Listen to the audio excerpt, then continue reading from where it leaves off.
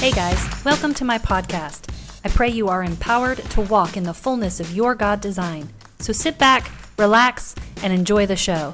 And remember, enforcing purpose, it starts with you.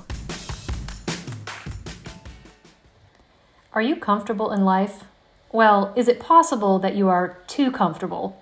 Could it be that you have settled in the land of permissible and are missing out on God's best for you? I am so excited for you to listen to this message that was captured at my fall 2023 conference, West Side Story. As you listen, there are two things you have to look forward to. First, my spring 2024 conference, There's a Super on Your Natural, is the next part to these messages on West Side Story. And second, this message will be published as my 8th book. Be ready for the release of that book this spring. All right, here we go. Oh, and don't forget to subscribe to my channel if you haven't already, and share it with a friend. All right, enjoy the show. Today we're going to be talking about taking more territory. Now I mentioned that the West Side was all about the Israelites trying to navigate into a space of more territory.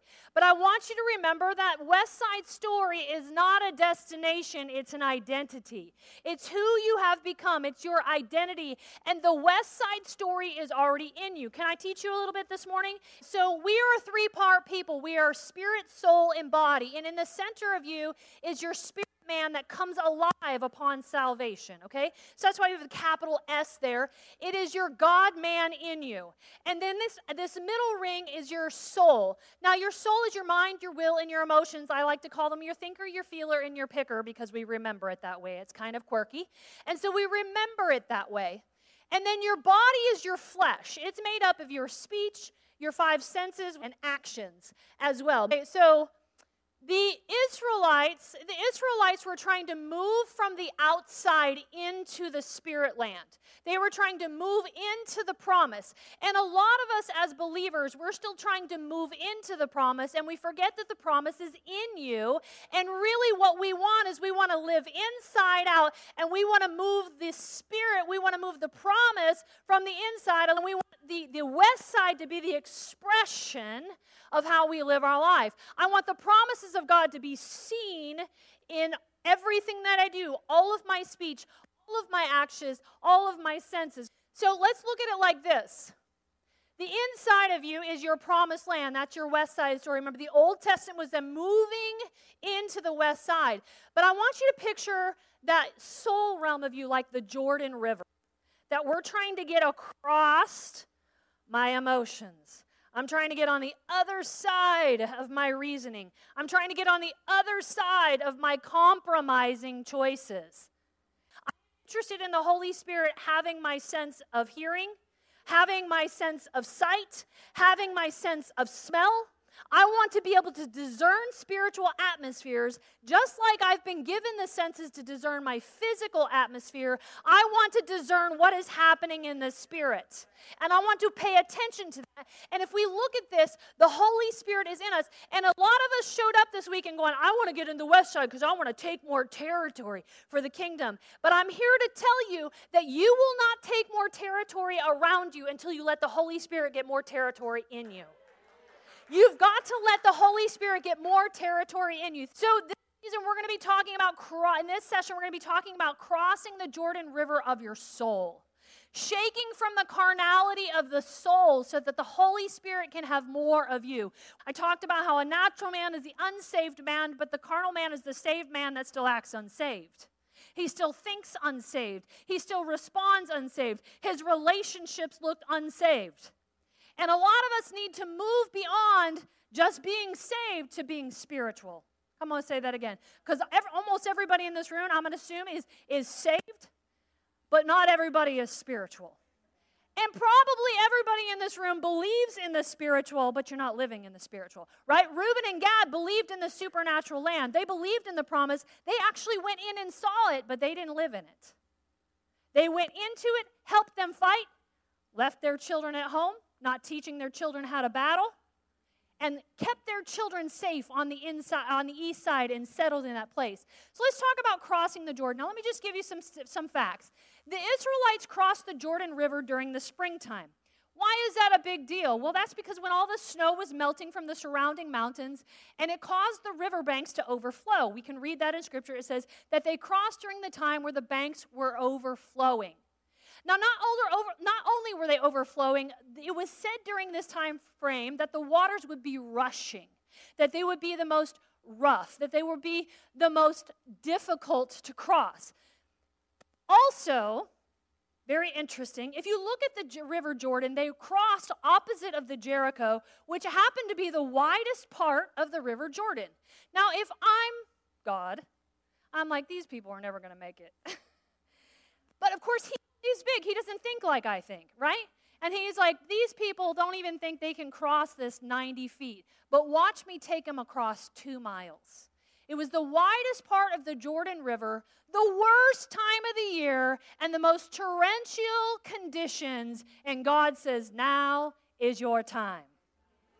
Come on, and I wonder who in here feels like this is the worst season of my life. My mind is torrential. My depression is overwhelming. It's too deep in my addiction. I'm too deep in my depression. I'm too deep in my anger because not only was it the widest part, that means it was also the deepest part.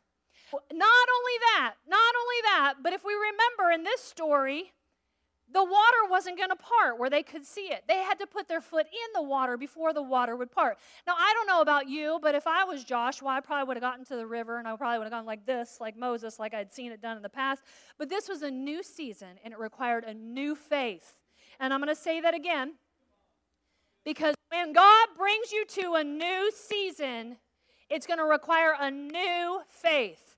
And a lot of us try to do it the way he did it in our yesterday, but here's the thing. If you're growing from glory to glory, you're not who you were yesterday. So God's going to do it different than he did yesterday, and there's going to be a new faith that rises up in you that says, I don't need to see. Remember we talked about the east side is faith, but the west side is blind faith. See, faith is I'm going to come to the river, I'm going to come to the Red Sea, the water's going to part, and I'm going to trust God to hold the waters back. That's faith. Blind faith is I don't need to see it part, I'm going to get going. Come on, that's blind faith. It's the faith to say I don't need God to part the waters because he's given me the authority to put my foot in the chaos and scatter the demons. He's given me the authority to do that, and that's what we see here. So my point is this, there's never going to be a convenient time to start crossing the Jordan River in your life. In fact, it's probably going to be the most inconvenient time. Am I preaching to anybody out here? It's probably going to be the most inconvenient time, and that's when God will say, now is your time. And here's why you can't decide to navigate your life on natural time. You have to discern spiritual time. If you haven't read my book, Mastering Your Seasons, it talks all about the difference between kairos timing and chronos timing in the Bible. And so if you haven't learned how to discern spiritual seasons in your life, you're probably navigating your life based on what you see, based on what you know, based on evidence, and God is so gracious. He works through all of that. He really does. But that's east side. I tell people all the time, if you ask the Lord for a sign, that's great. He'll do it. He'll give it to you. But don't tell somebody you made a decision on faith because you made a decision on evidence. You made your decision on a sign. And that's okay. God will still bless you. But I think we can do better. I think we can do better. So this required a lot of faith, not only to activate their promise, but to activate it during the worst and most inconvenient time in the natural. So how do we begin the process of allowing the Holy Spirit to take more territory of our soul? I want to talk to you about purifying your character.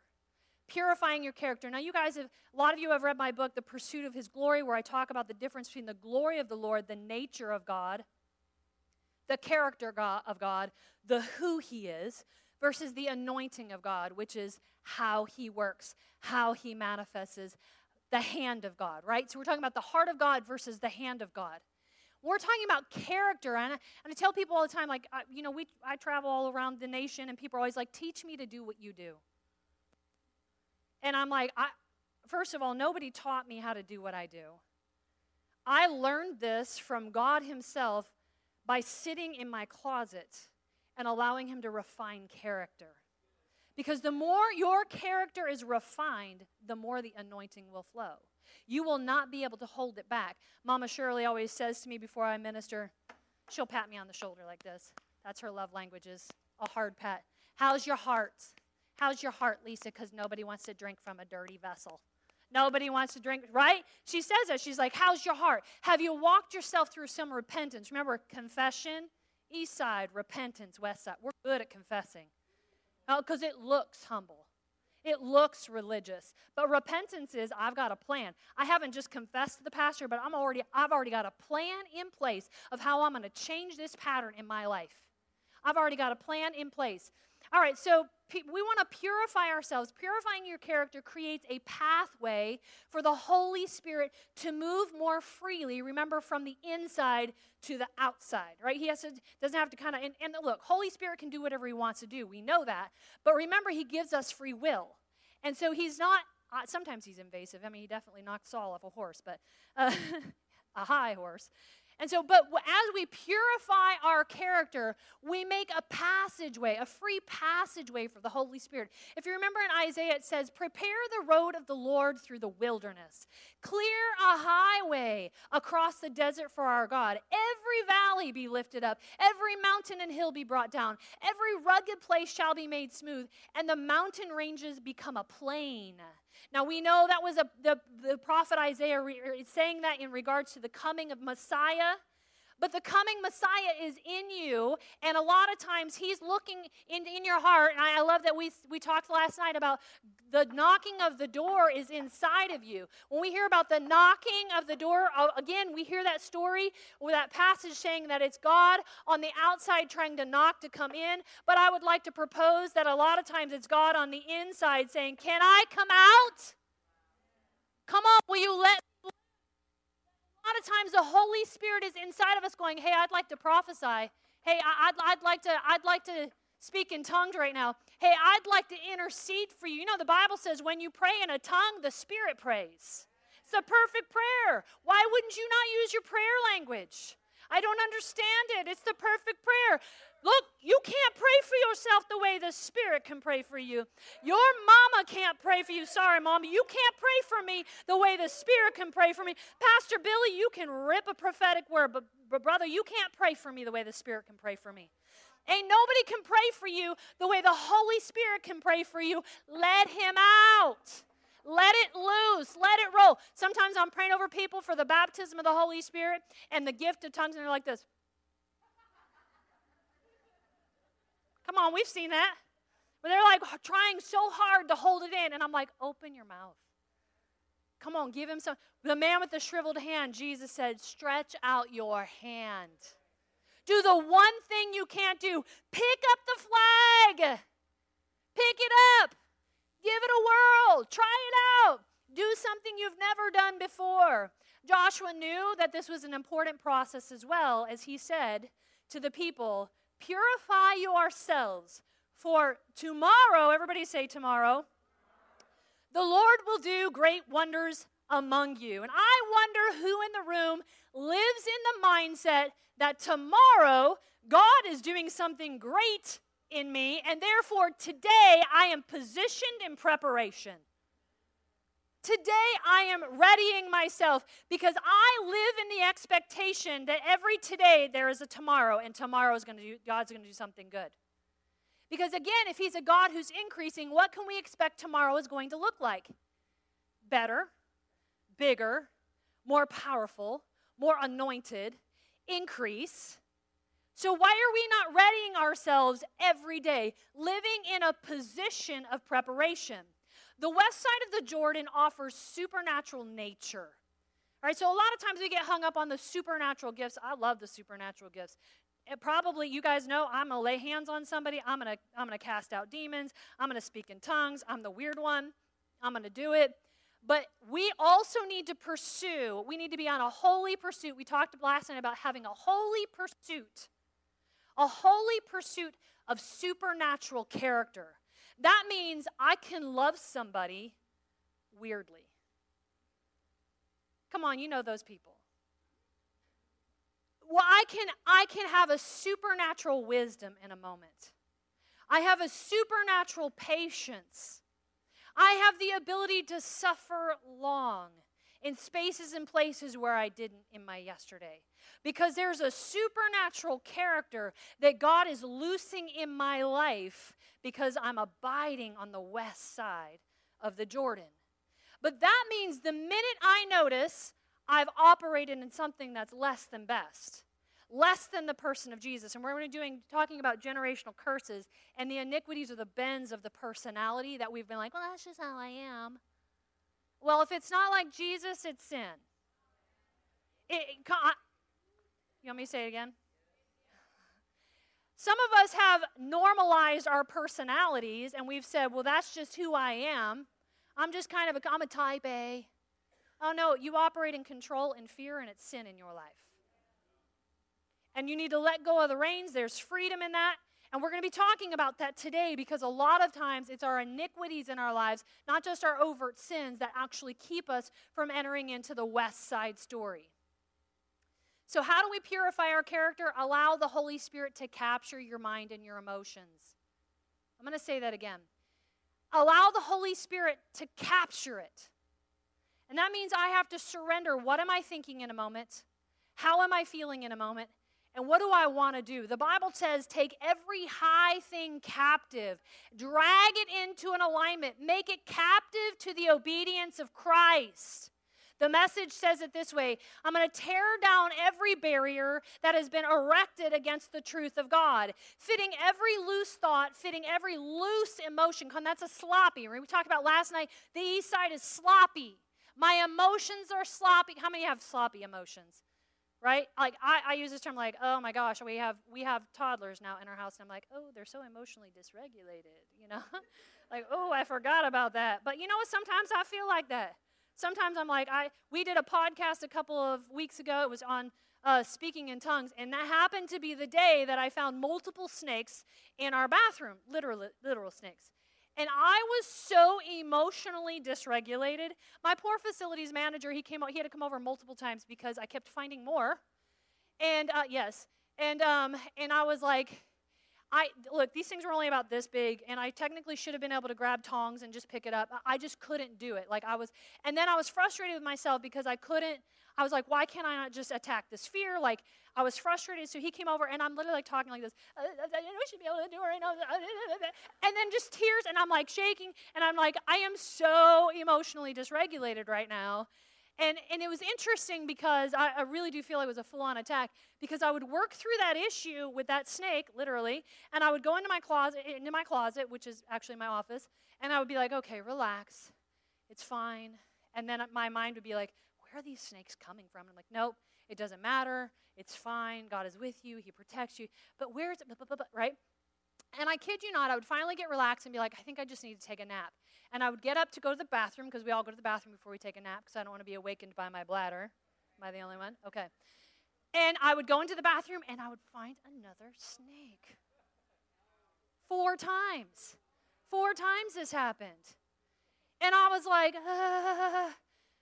Anyways, if you haven't seen the podcast, Let's Talk Purpose, Speaking in Tongues, I want you to watch it, and I want you to realize this was the day that snakes entered my house, and I wrestled with the Lord and said, you said that the peace of God is mine. I don't care how many snakes are in my house.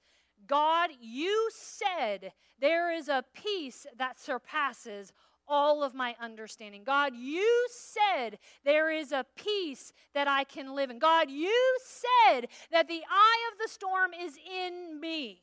That things around me can be disheveled, things around me can be dysregulated, but I refuse to allow my emotions and my mind to become dysregulated.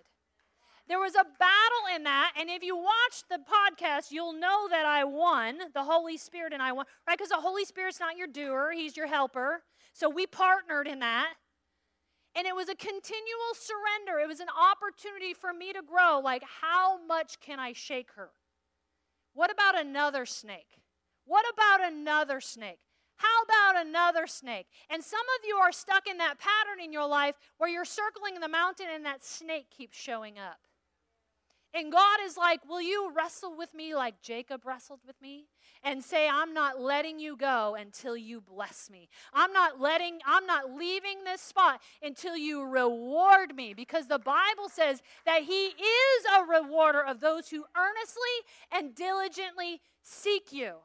That's a river that was rushing on that day. So we have to learn how to take every high thing captive.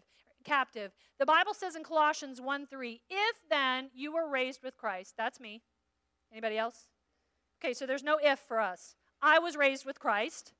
Seek those things which are above, where Christ is, sitting at the right hand of the Father. Now, let me just give you this visual for a moment. We have three heavens. And in the third heavens is where you are positioned with Christ. We live in the first heavens, and your second heavens is where all your warfare takes place. It's where the angelic and the demonic realm engage in warfare. Now, if we have the mind of Christ and we are seated with Christ, that means I have the perspective from the third heavens. And not only can I see better, but I also am in a position of authority. Come on. And I can look down on this thing and go, hey, anxiety, shh. Be quiet in the name of Jesus. And I can shift things because I've not settled in my natural, which is the first heavens, but I'm settled in the third heavens with Christ on high. And I have that perspective. It goes on and it says, set your mind on things above. Invitation. How many of you know this verse? How many of you do the verse? Okay, because you can know a verse but not do the verse. You can have knowledge of a verse, but not have a revelation of the verse. You can have the knowledge of the verse, but not have the reality of the verse. There's an invitation where he's like, no, you actually have to do it. You actually have to you have to change. And that word mind is the Greek word phroneo, which means the exercising of your thoughts and the affection of your heart, which combined together is often considered your attitude. I'm going to say that again. How many of you have an attitude that's set on Christ above? Because some of us have learned how to temper what we say. We've learned how to temper how we behave, but we be sitting in church like this. Or we be giving our husbands the silent treatment. Come on, we're just keeping it real. But if you want to enter into the promised land, if you want to loose the fullness of Christ in you, you have to set your mind on things above and not on earthly things. And that includes your heart, your mind, your attitude, and your choices. The Bible says in Romans 12:2, don't be conformed any longer to the pattern of this world, but be what? Transformed. Be what? By the what? Okay, so how many times do we pray, oh, transformation, transformation. But we're not like, I prophesy a renewal of the mind in the room. Come on, that's your invitation. God does the transformation when you do the renewing. And a lot of us are like, why isn't God transforming me? And I'm like, because you haven't renewed your minds. You're still thinking the way you thought when you were unsaved. I wish that I could have a spiritual conversation with you. But as it is, you can't even handle the milk that I'm feeding you. And to have a spiritual conversation would require spiritual words. And you're just not there. That's what Paul says to the Corinthians. We have to allow the Holy Spirit to capture not only our mind, not only our emotions. Let me read actually Romans 12:2 in the Message because I love it. It says, don't become so well adjusted to your east side, your culture, that you fit into it without even thinking. It's easy. We talked last night about comfortable. That somehow we think being a Christian means I'm just trying to find a comfortable space. But he says, don't be so adjusted to your culture that you fit into it without thinking. Instead, fix your attention on God. And I wonder what steals our attention in a moment. A snake? Come on. Your anxiety? Oh, my leg hurts. Oh, my finances. Oh, the way my boss looked at me. Oh, the way she looked at me. Oh, what somebody said about me. Oh, the way my husband spoke to me.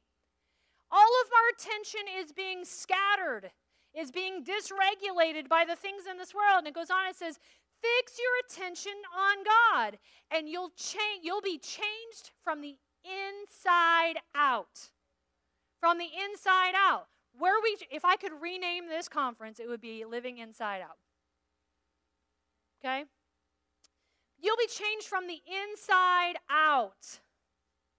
Readily recognize what he wants for you. And quickly respond to it. Y'all, I didn't write this. It's too good. Quickly respond to it. Unlike the culture around you who are always dragging you down to its level of immaturity, God brings the best out of you. Come on, a lot of us are looking for the best of God, the best around us, but he says the best is in you, and I want to bring it out of you, and I want to develop a well-formed maturity in you. I want to develop a well-formed maturity in you. So we need to allow the Holy Spirit to capture our mind and our emotions, and we need to allow the Holy Spirit to capture our will. And we talked about this last night quite a bit, which is I'm going to live without compromise. I am no longer content with what is permissible. I am chasing after what is beneficial. How did this decision benefit your relationship with the Lord? Well, I mean, it didn't really benefit it. Well, if it didn't benefit it, why are you doing it? Yes, sure, maybe God is okay with it. Maybe it's permissible, but I'm tired of permissible. See, we are a people of God who are desiring the beneficial goods of the kingdom, but we think we can live a permissible lifestyle, but then reap the fullness of his gifts. And that doesn't make any sense.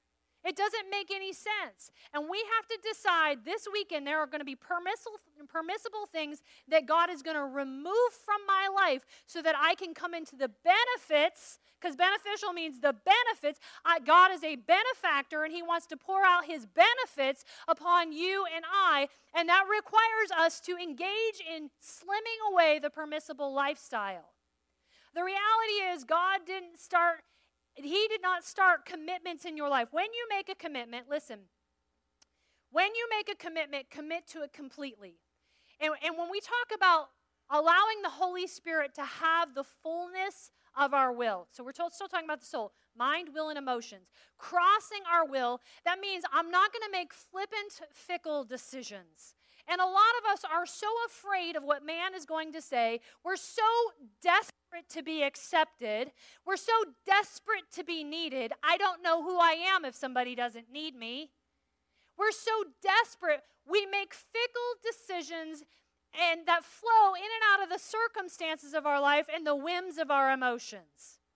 But to surrender your will to the Holy Spirit means I'm not doing anything until I hear from God. Like, I need to have a level of intentionality in my life. On the east side is a yes. On the west side is a yes and amen.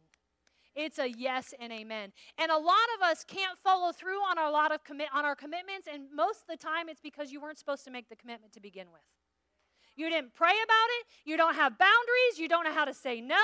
And you're not living in the intentionality of the kingdom. And therefore, your life is compromising. You're tired. Your schedule is crowded. And you're weary and you wonder why. Because you are engaging in things that are good, but they're not God. Because remember we said last night that the good land was different than the God land. They settled in a good land. This land seems good to us, but they missed out on the God land. And we wonder why we're unable to sustain or to see our commitments all the way through. And the reality of this, if God didn't start it, and it wasn't compelled by the heart and the Spirit of God, then why would you ask him to sustain it? See, what God starts, he sustains. When God said, let there be light, he sustains light. And if God says to you, let you work in the nursery, he will sustain the energy, he will sustain the obedience, he will sustain the joy. But if you're like, well, nobody else is doing it, I guess I'll do it. Because the church needs a martyr, and I guess I'm it. Is that too much? Okay. Well, if I don't do it, who else will? I don't know, but I'm not doing it. I'm not doing it unless I get the blessing of the Lord on it. Because if I have the blessing of the Lord, then he will give me the energy, he will give me the joy, he will give me the obedience to see it all the way through. And I would like to propose to you, there's probably a lot of people in this room that have faith, but they're not faithful. And faith is on the east side, but faithful is on the west side. And we've got to learn to surrender our will to God and say, I'm not doing it unless you call me into it. Living in the west side requires more than just stepping out of sin. We've got to step out of our soul. You got to step out of your soul.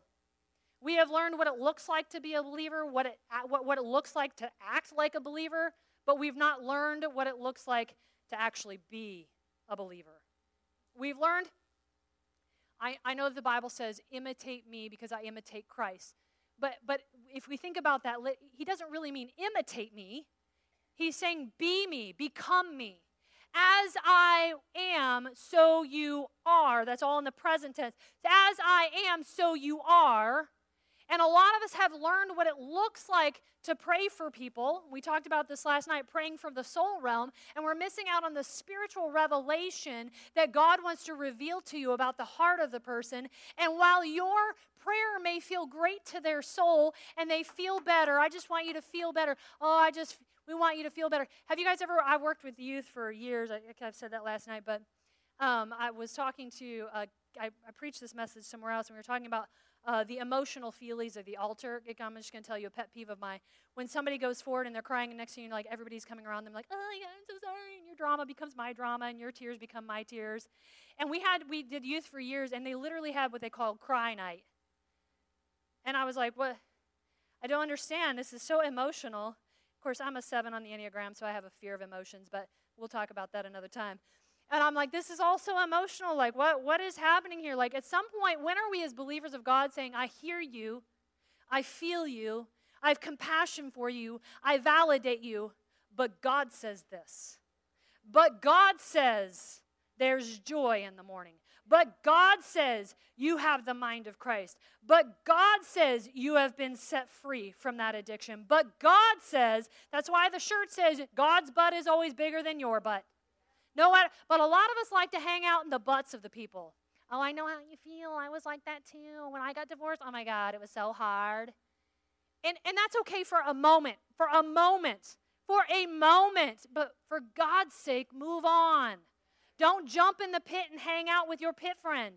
Bring a ladder and get them out. That's what compassion is.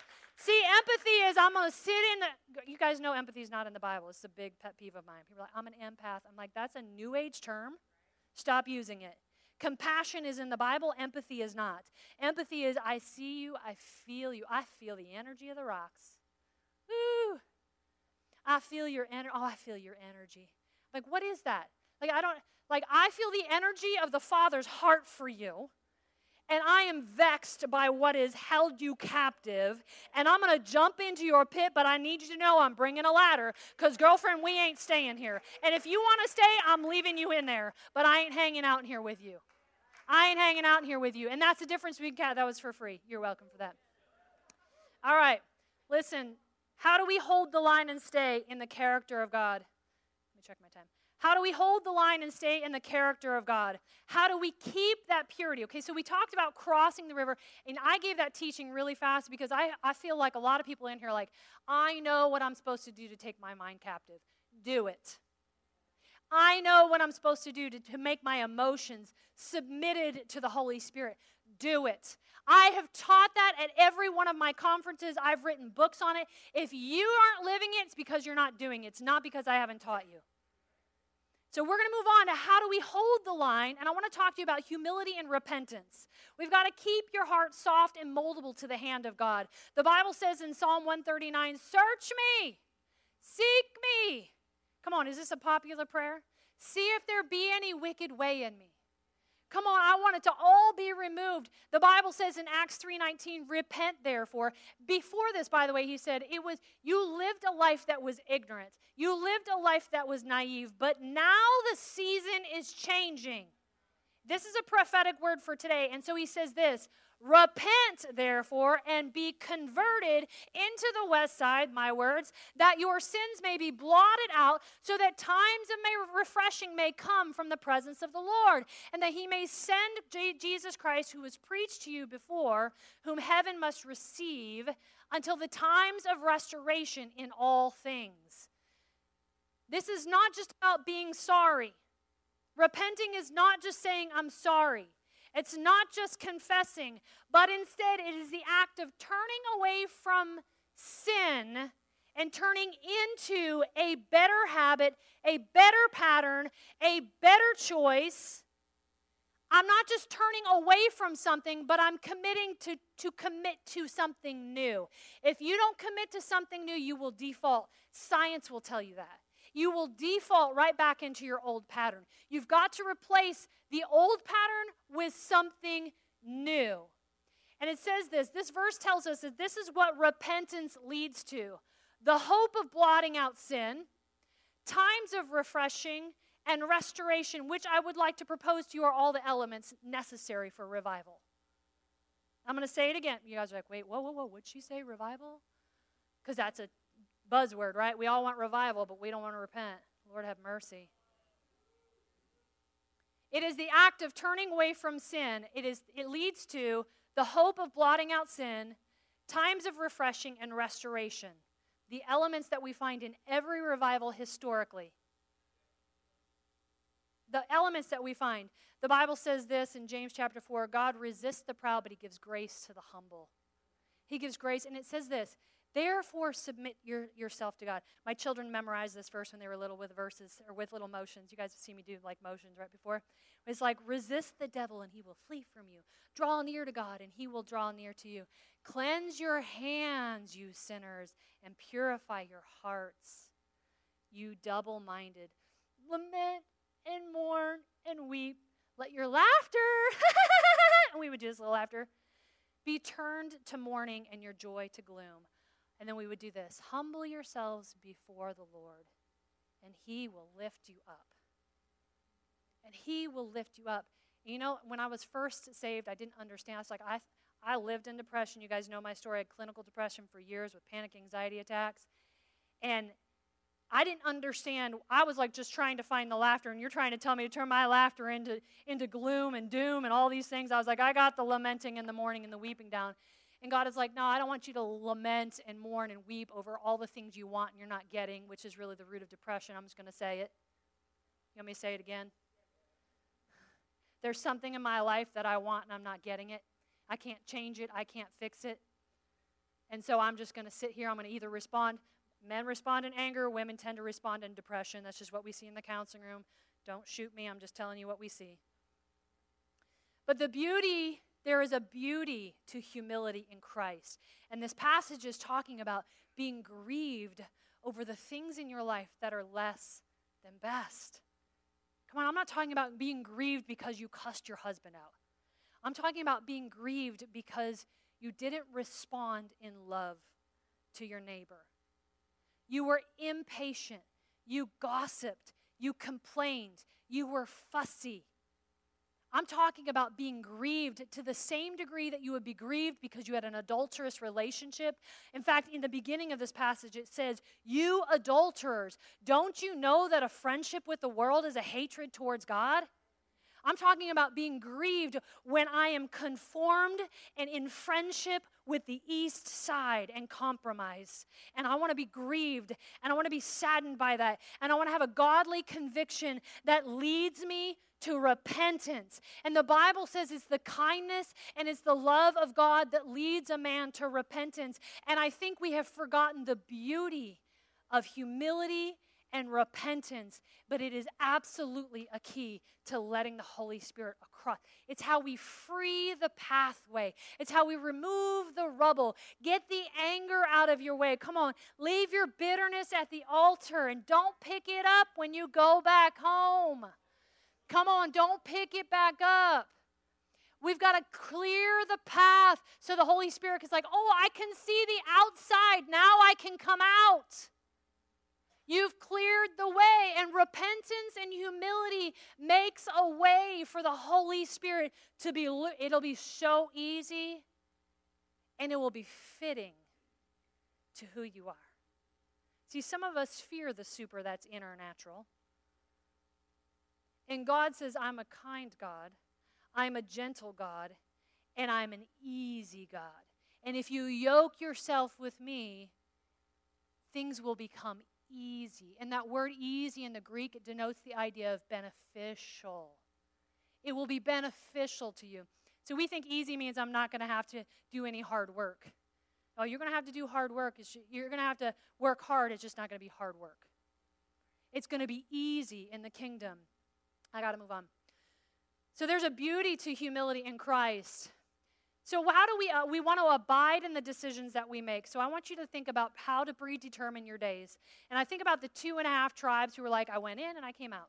And I went in and I came out. And the Bible says in Psalm 51:10, create in me a pure heart, O God, and renew a steadfast spirit.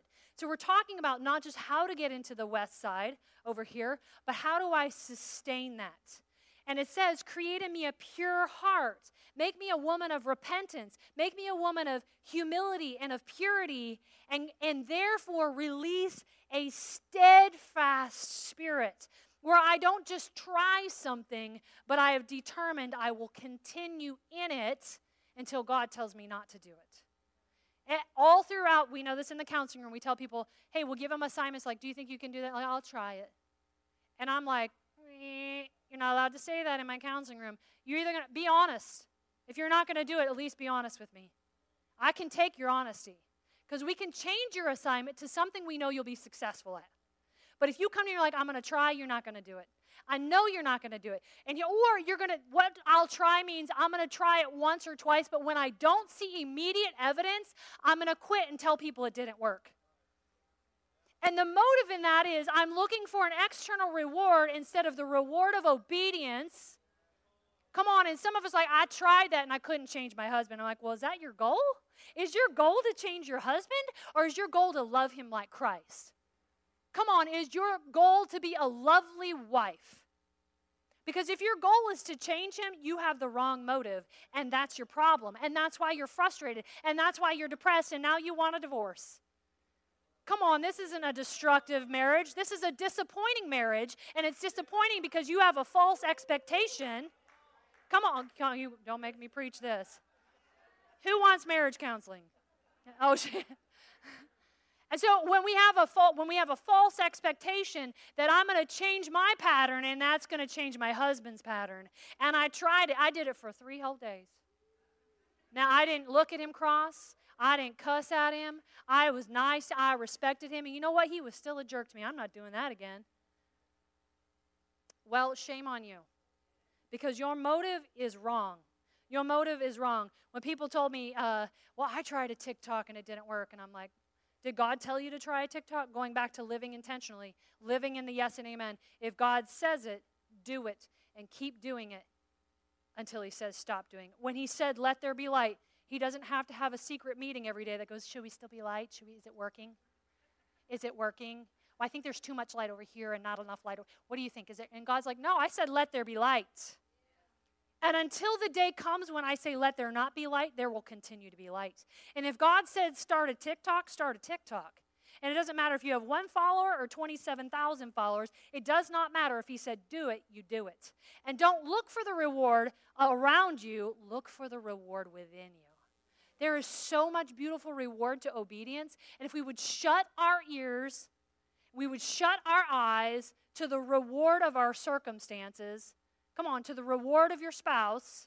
My husband didn't notice anything. My kids didn't notice. My friends aren't thankful. Nobody notices what. I don't care. Is that why you're doing it? Decide that you're going to live in the yes and amen and predetermine that you will not be moved. I'm reminded of how the priests in the Old Testament, listen to this. I was telling Angelus the other day. They could not go into the Holy of Holies with even a scab on their skin.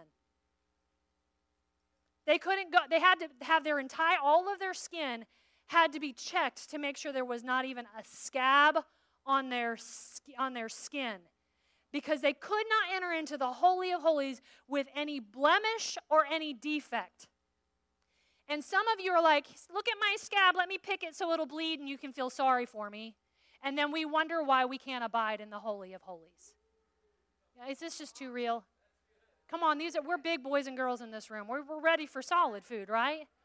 And some of us are so busy picking our scabs so that we can continue, and showing people our scars and talking about our past and how we were abused. And I don't like people. I don't like to be touched because I was abused. Well, move on. That's your east side. Actually, that's your wilderness. That's probably even your Egypt. Come on, we're in process here. How far do we go? How far do we abide? Are we going to abide all the way in our Egypt, picking our scabs? And then we wonder why we can't enter into the Holy of Holies. Because you have defect in your life, and you've been picking your defect. Because we know that the blood of Jesus healed every scab. The blood of Jesus healed every scar. The blood of Jesus healed every wound. The blood of Jesus healed every abuse. Come on, he healed it. And some of you are like, Pastor Lisa, you don't know the abuse. I don't need to know the abuse. I know Jesus Christ. And he heals every abuse. And if you want to enter into the Holy of Holies, abide in the west side, you got to be without blemish. You got to be without defect. You can't have even a scab in your life. Come on, that's raising up the bar a little bit. That's raising the bar a little bit. I hope you enjoyed today's episode. Be sure to click subscribe so you can catch each episode every month. I want you to walk in your fullness. For more information about other services and resources, head to my website at www.lisa-schwartz.com. You can also find me on YouTube by searching Lisa Schwartz LLC. I look forward to connecting with you. Remember, enforcing purpose, it starts with you.